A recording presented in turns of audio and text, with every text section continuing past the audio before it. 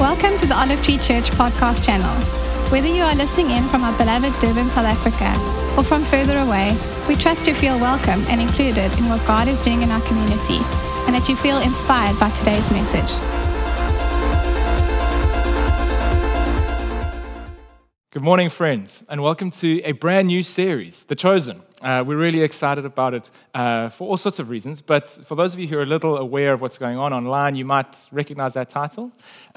We've nicked it straight from a new TV show made about the life of Jesus. It's incredible. It's taking the world by storm. It's hard not to just fall in love with Jesus all over again as you watch it. So we've loved watching it. We've all been crying unhealthy amounts while we've been watching it and feeling inspired and reconnected to our Savior. And so we're going to spend the next few weeks taking our cue from that sermon series. This year, we began by looking at the character of God, the mighty arm of God, the But God series, to build faith. And then we moved from that into talking about hope, how to nurture and protect and grow the most valuable of human commodities in this strange new time. And then most recently, we've been talking about grace, the idea that the backdrop before which all of your life should be taking place, all of your relating to this world and to God, should be this idea of His incredible mercy and unmerited favor towards you. Now, those are three pretty awesome sermon series to start a year with. Those are three massive building blocks for our faith. But now we want to tell some stories. So Nats and I are going to start this week, and we're just going to be telling stories like crazy for the coming weeks. Because theology is great, but there is a person, there is a specific individual whose personality makes all this theology make sense. The carpenter's son from Nazareth, who also turned out to be God's son, the Prince of Heaven, Jesus himself. When we tell stories about him, we start to understand how all this theology actually makes sense. One of my favorite authors, John Eldredge, he says that the greatest poverty on earth is the fact that we've lost the personality of Jesus. We might have some good theology about him, but we've lost his personality. You know, it's the church's job, it's always been the church's job to represent him to the world, to describe him to the world, to fall more deeply and more passionately in love with him ourselves, and then to invite others into that relationship. And when the church has failed to do that, when we make him confusing, when we make him remote, when we make him sanitized, when we make him blonde, for goodness sake, what we end up doing is pitching something to the world that is not true. And that means that folks who genuinely are looking for adventure or purpose or true pleasure or true meaning or true healing or any of the glorious things that Jesus actually offers, when we give them some vanilla, watered-down, fake version of Jesus, we're coaching them that they should be going somewhere else to get those needs met instead of going to him. The big reason why stripping the personality of Jesus out of church and out of normal conversation in the world is such a poverty, according to John Eldredge, is not just that we lose the treasure of going to him, but even more fundamentally, it's because if you lose your access to Jesus, he is the one who gives you access to all the other wonderful treasures of life. So not only, if we don't really understand his personality, do we lose a great relationship with Jesus, who will be the best part of your life, but also, he is the one who then opens up all the other glorious parts of your life. And so for the next little while, as a church, we're going to pause with the sort of quote-unquote fancy theology, and we're just going to tell stories about this remarkable, magnetic, confronting, confoundingly free, totally humorous, totally terrifyingly strong person called Jesus Christ. We recognize that theology without his person in the middle of it is just empty theory. We recognize that religion without his character in the center of it is just ritual. Community without his person in the middle of it is just book club. Devotion, Bible reading, praying, all the other stuff that we're supposed to do as Christians without him as the goal and satisfier of all of it is just groupthink or self-help. And so Nats is going to begin the process of us just telling story after story about this magnificent man. And I'm trusting that you join us in finding your heart absolutely gripped by him once again, perhaps, hopefully, even for the first time as you come on this journey with us. Over to you, Nats. Thanks, Paul. I have to say, Paul reminds me a little bit of one of my kids who's kind of booked a story time that I don't know about. But I'm not actually diving into story right now. What we really want to do through this series is to watch it with you and pull out real gems that we think will just enlarge story to you and make it so much more valuable and help you to see the symbolism and the richness and the prophecies coming through all of it. So if you haven't watched the episode 0 that we watched on Sunday night, we're going to show a little clip of that so that I can just start really taking us into the feeling of the day and how the people in this moment were feeling. It's so important for us to just take ourselves back there. And we are going to be doing this as we go through this whole series. We understand that most of you will probably be binge watching already or start binge watching after this. But we really are going to do our best to just pull out the nuggets that we think are so incredibly valuable to bring this story to life and to apply it to where we are today. So won't you please just watch this first clip with me again, and then we'll talk a bit about what we find there.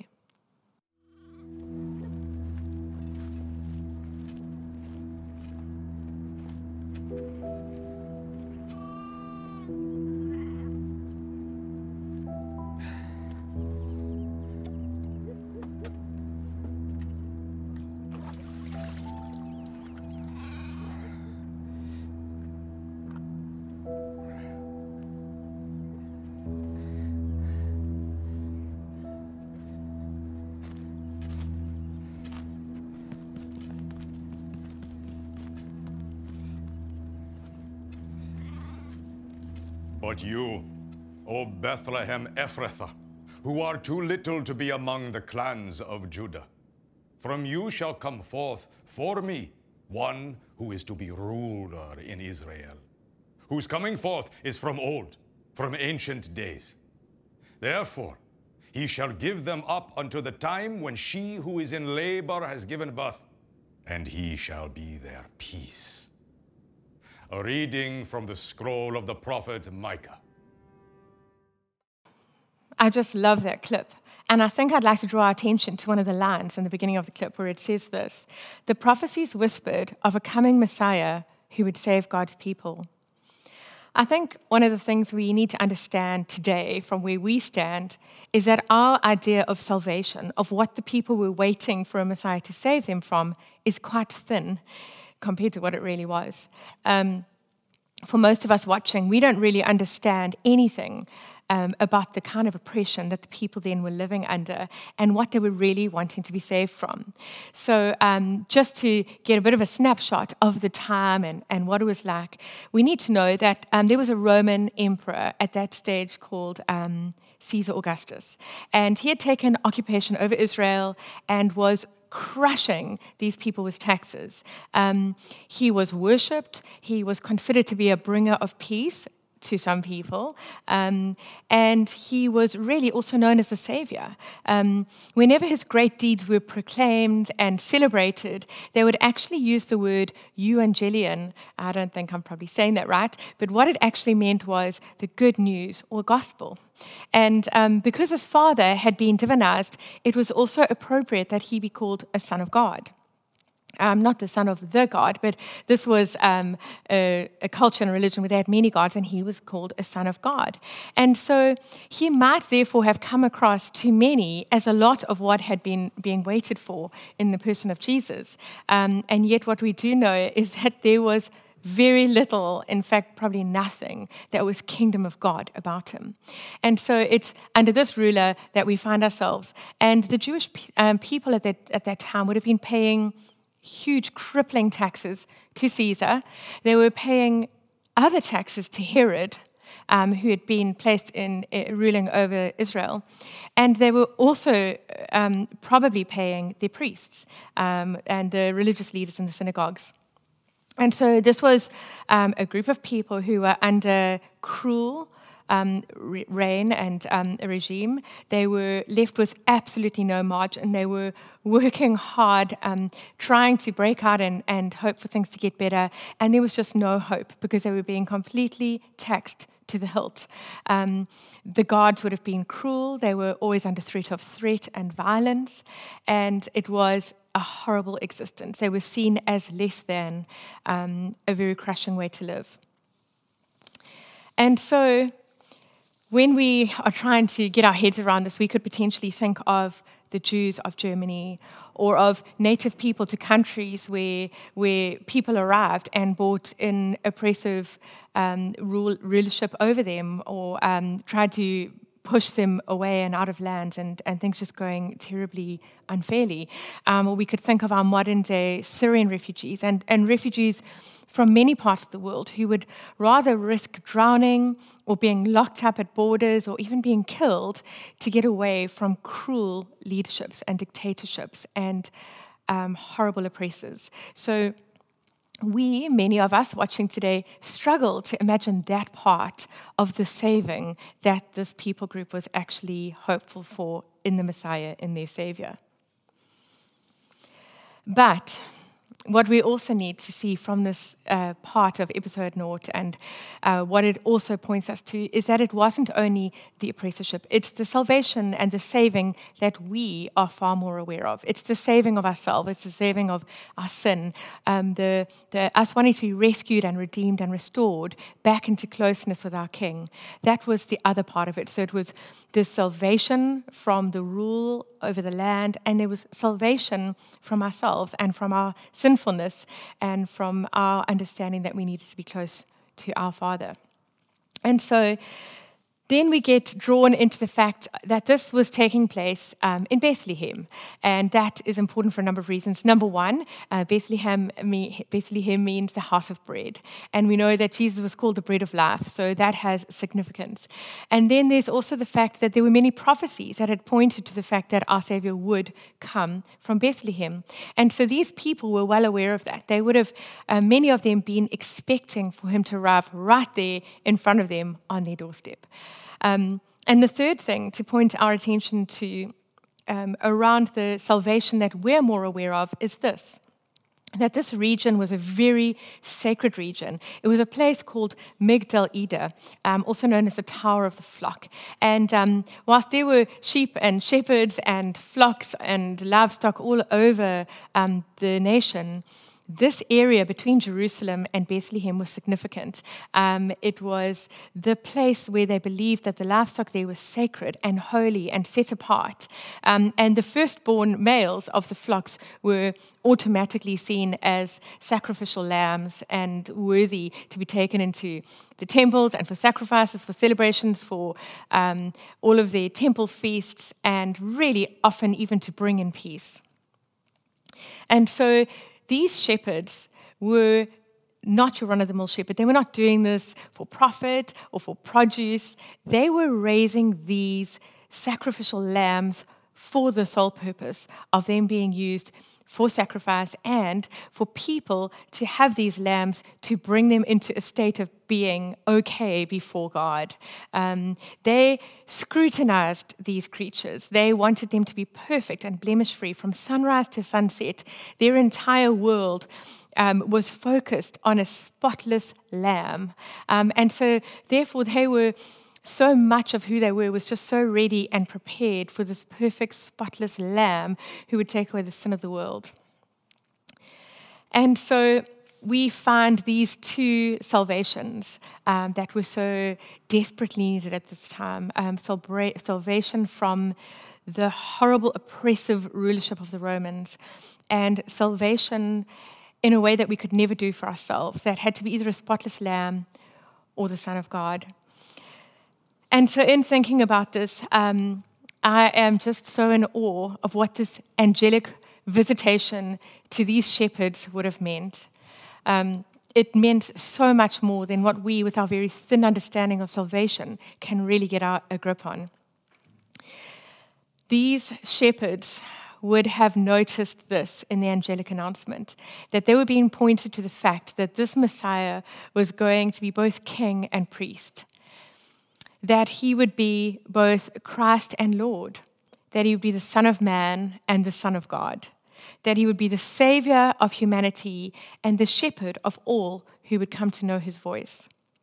He would deliver and liberate them from the cruel oppressors of this worldly kingdom, and he would be the perfect sacrifice to bring them back into closeness with their God. On the one hand, a king, on the other hand, a priest, and yet he came as a baby. He would not come as a mighty ruler like many had been expecting, but as a humble servant. And not with worldly might and power, but with peace, justice, and mercy.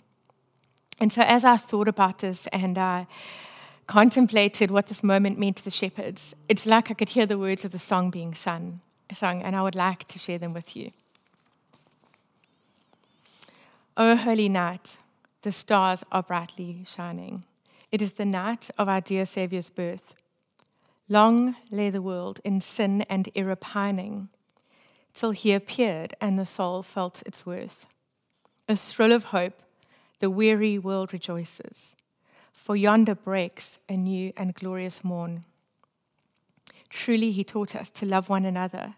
His law is love and his gospel is peace. Chains shall he break, for the slave is our brother, and in his name all oppression shall cease. Fall on your knees, O hear the angels' voices. O night divine, when Christ was born. And that is the message that these shepherds heard. It's absolutely staggering. I want to read it to you as we hear it in Scripture from Luke 2:11. I bring you good news that will bring great joy to all people. The Savior, yes, the Messiah, the Lord, has been born today in Bethlehem, the city of David. And you will recognize him by this sign. You will find a baby wrapped snugly in strips of cloth, lying in a manger. Let us watch this moment that had been so long awaited by the shepherds.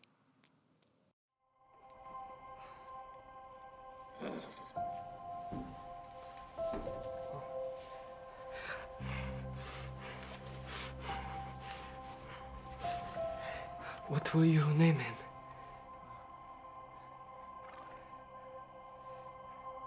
Jesus. We will name him Jesus. I must go. People must know. People must know. People must know.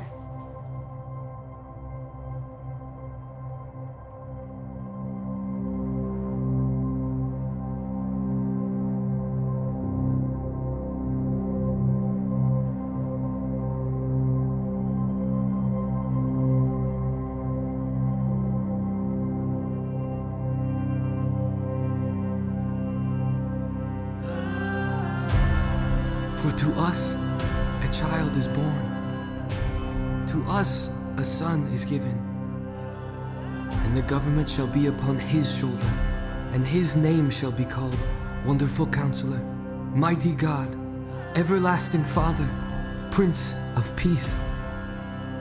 Of the increase of his government and of peace there will be no end, to establish it and to uphold it with justice and with righteousness, from this time forth and forevermore.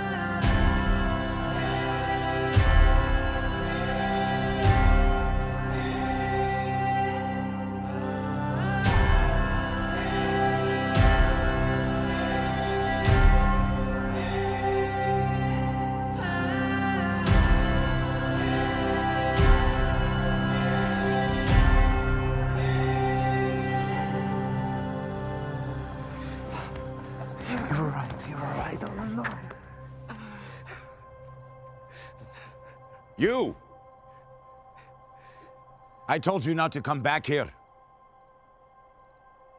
So where is it? Have you found a spotless lamb for sacrifice?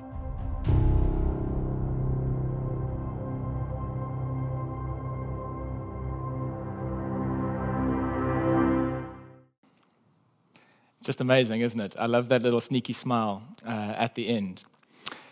Let's talk about the name that his parents decide to give him. Mary and Joseph decide to call their son Jesus. Why? What's in that? And it's always worth doing a little bit of like sleuth detective work when it comes to names in the Bible, because names are just generally important, right? But God seems to quite enjoy hiding little sneaky clues in the names various people have in the story of his love affair with mankind.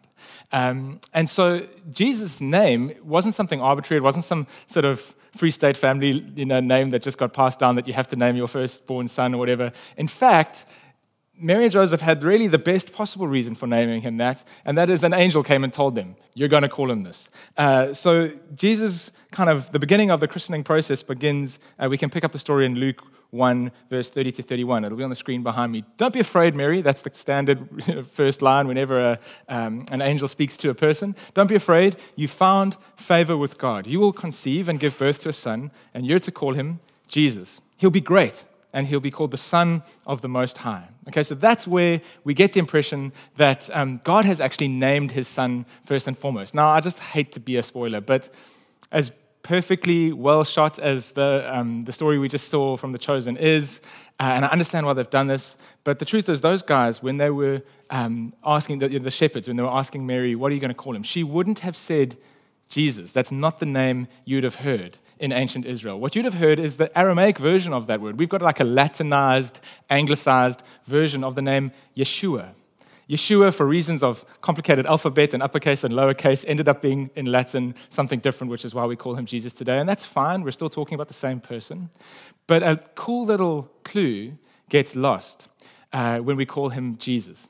His original Aramaic name, that pronunciation of his name, Yeshua, would have been a fascinating name for Jesus to grow up with. I grew up with the name Paul. And so in church circles, that's kind of I don't know, is it an advantage? It does sometimes start a cool kind of conversation. You know, Paul wrote most of the New Testament, kind of a big figure, and so it's a nice little dreadful Christian dating pickup line, right?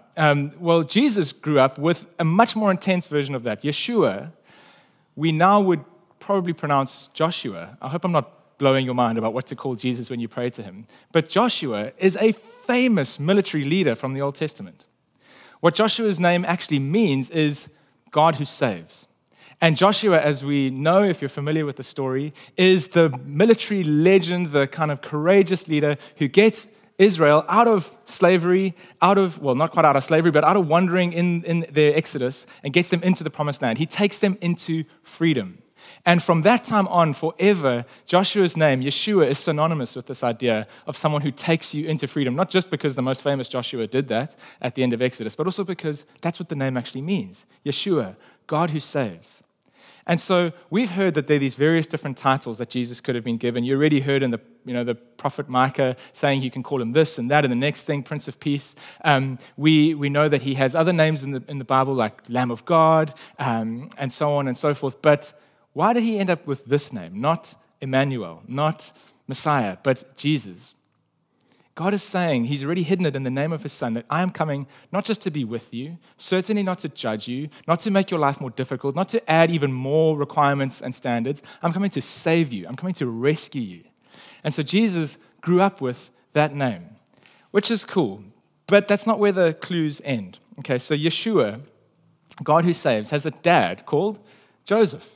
Also, a pretty famous name in that time, but there's a really famous Joseph from the Old Testament as well. And I just want you to start to get the links here. So Joseph in the Old Testament, the patriarch, has an angelic dream, ends up in Egypt, and then has one of his descendants, Joshua, get the people of God out of slavery and finally, once and for all, out of Egypt and into the Promised Land. Then New Testament Joseph has an angelic dream, ends up escaping to Egypt, and it's his descendant, his son, Yeshua, who's going to once and for all not just defeat earthly slavery and get his people into sort of geopolitical freedom, but get all people into absolute spiritual and perpetual freedom. Now that for me seems like quite a cool tie-up that God has gone and sort of sneakily put in there. So when that young, exhausted mother says to the shepherd, we're going to call him Yeshua, we're going to call him Jesus, those shepherds would have understood immediately, wow, they're going for the big name. They're going for the most ultimate name that you can name your kid, God who saves. And because, as Nats was explaining to us, they are kind of primed to understand the sacrificial language of the lamb, they would have already been putting two and two together, that this is God who's come to be with us, and he's come to save us, and he's come to get us out of slavery, just like the descendant of the first Joseph, Yeshua, was able to get us out of slavery into freedom. This descendant of this new Joseph, Yeshua, is going to get us ultimately out of slavery and into freedom. Cool trivia. Okay, there's another little name link that I just want to draw, which is going to bring us into something quite beautiful at the end of this first storytelling. And we have to get a little sort of sketchy here. I'm I'm going to take you to the book of Matthew in a moment, and we're going to see that we're going to bump into a guy called Barabbas. You've probably heard of him. In just one of the versions of the telling, one of the Gospels, you'll see him referred to as Jesus Barabbas. So Matthew 27, verse 16 onwards, gives us the story of Barabbas. At that time, they had a well-known prisoner whose name was Jesus Barabbas. So that little bracket's there, when you see that in your Bible, that's always a clue that you should go to the text notes. And the text notes will tell you that not every single manuscript has this, which is why not every single gospel and not every single version today has this. But it's quite possible, not perfectly certain, but quite possible, that this guy's first name was actually Jesus. What we do know absolutely for sure, though, is that his surname was Barabbas. And he's in prison. So when the crowd had gathered, Pilate asked them, which one do you want me to release? So let's just make sure we understand what's going on here. Jesus has been taken captive. The Jesus we like, has been taken captive. There's another Jesus potentially in prison as well. His surname is Barabbas. Jesus' earthly surname would have been Bar Joseph, because Bar just means father. And so Jesus, the son of Joseph, is in prison, and Jesus, the son of Abbas, is in prison. And now they're trying to figure out who to release. So Pilate asks them, which one do you want me to release to you, Jesus Barabbas or Jesus who is called the Messiah? And they all shout, we want Jesus Barabbas, we want Jesus Barabbas. Pilate is obviously struggling with his own internal conflict because he knows that Jesus called Christ is the one who's actually innocent. Okay, so this is cool for me. I want to explain to you why. Barabbas actually means Son of God. How strange. This evil, sinful dude, and he was. We know that he was probably guilty of some political killings, definitely a swindler and a kind of corrupt thief. He'd been involved in some illegal uprisings, and should, you'd think, if names really matter, have some kind of name like, I don't know, Judas, right? I mean, that's like what comes to mind. Like, he should have some name that's synonymous with other horrible people, Ahab, someone evil from the Bible. But instead, he's got this name, Yeshua, the Lord who saves, Son of the Father. He's got like the best possible name. He's got a legendary name. And then you get another Jesus, another Yeshua, who actually really, in truth, is the Son of God, in prison at the same time. And what ends up happening is that the one who should be released isn't released, and the one who's got no right to be released does get released. You know the injustice of this. You know how frustrating it is.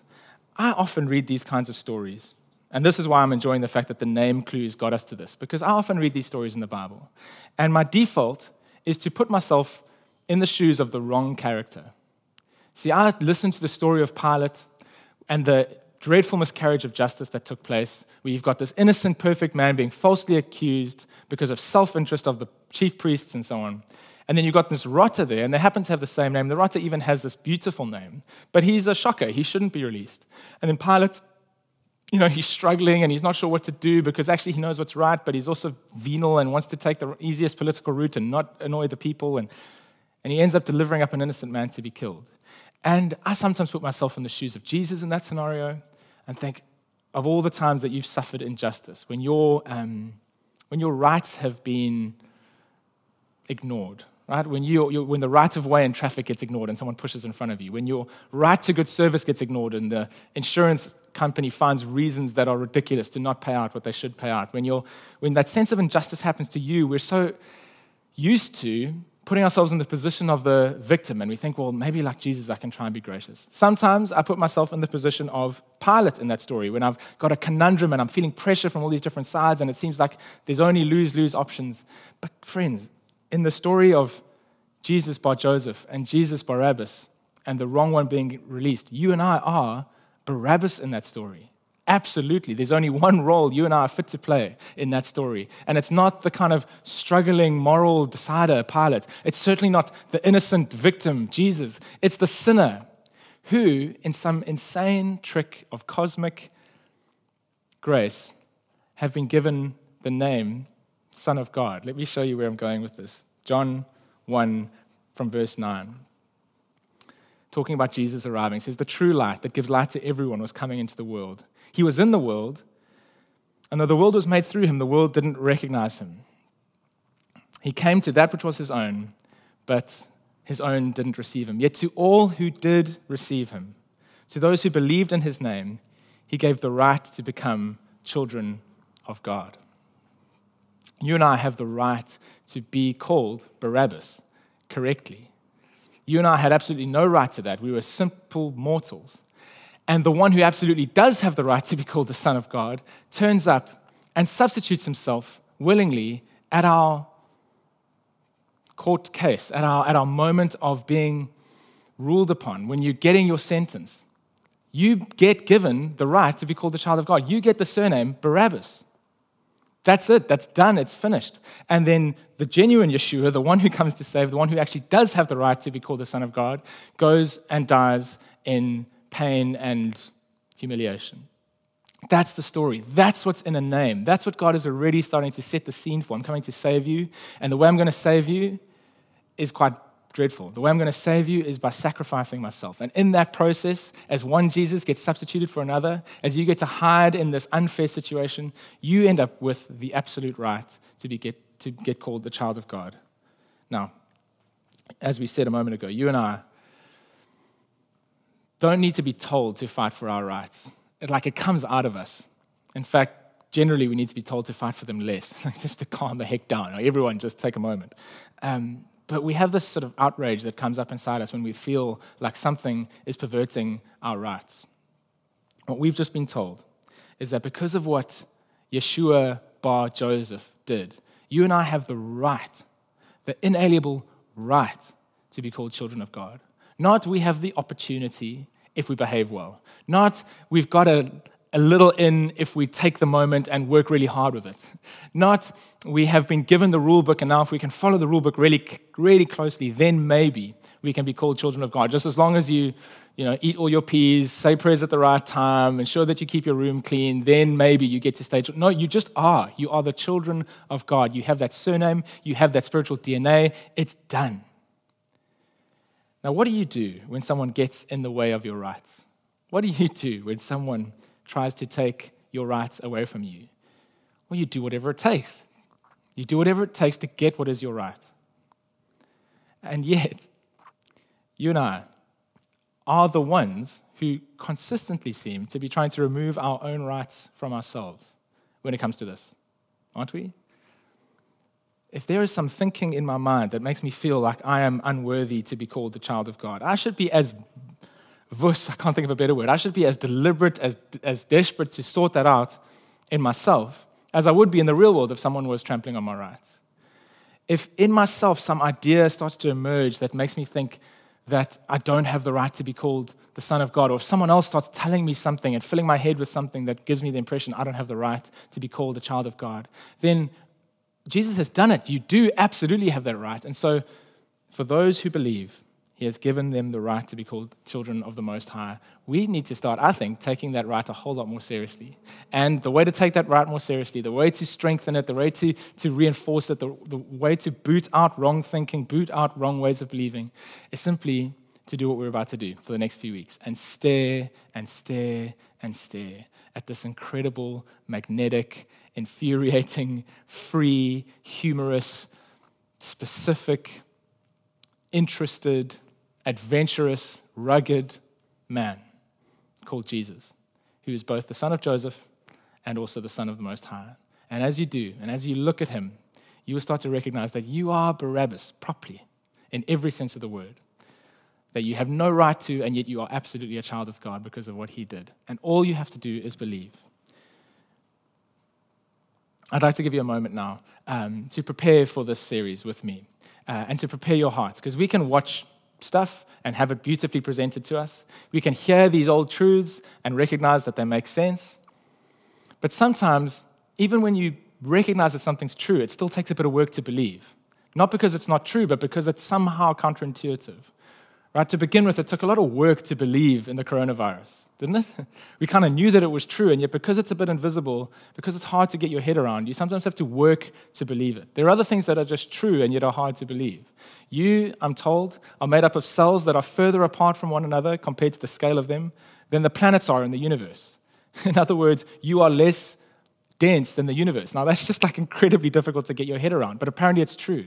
Sometimes things that are true are still difficult to believe, not because they're not true, but because they're so far out of our frame of reference. If you have the right, not the opportunity, but the right to be called a child of God, that may take a bit of work to believe. And so we're going to tell Jesus stories, we're going to see why that's true, but I just want to pray with you now that we get our hearts ready to finally grab hold of that idea and then live in the light of that idea. Lord Jesus, you are described by the Apostle Paul as both the author and the perfecter of our faith. You showed us what it looks like to live believing these things. And these things are true because of the work you did. You both set it up and then lived it perfectly. And so whatever it is that we're longing for, whether it's healing, whether it's adventure, whether it's purpose, whether it's intimacy, whatever it might be, we know in our heads that you are the one that provides it. You are the best person to go to for it. And yet sometimes we've got to unlearn all sorts of old ways of thinking that make that hard to believe. Sometimes we think we don't have the right to get there. Sometimes we think you may hold out on us if we do get there. Oh, Jesus, by your Spirit, prepare our hearts right now for the rest of this series.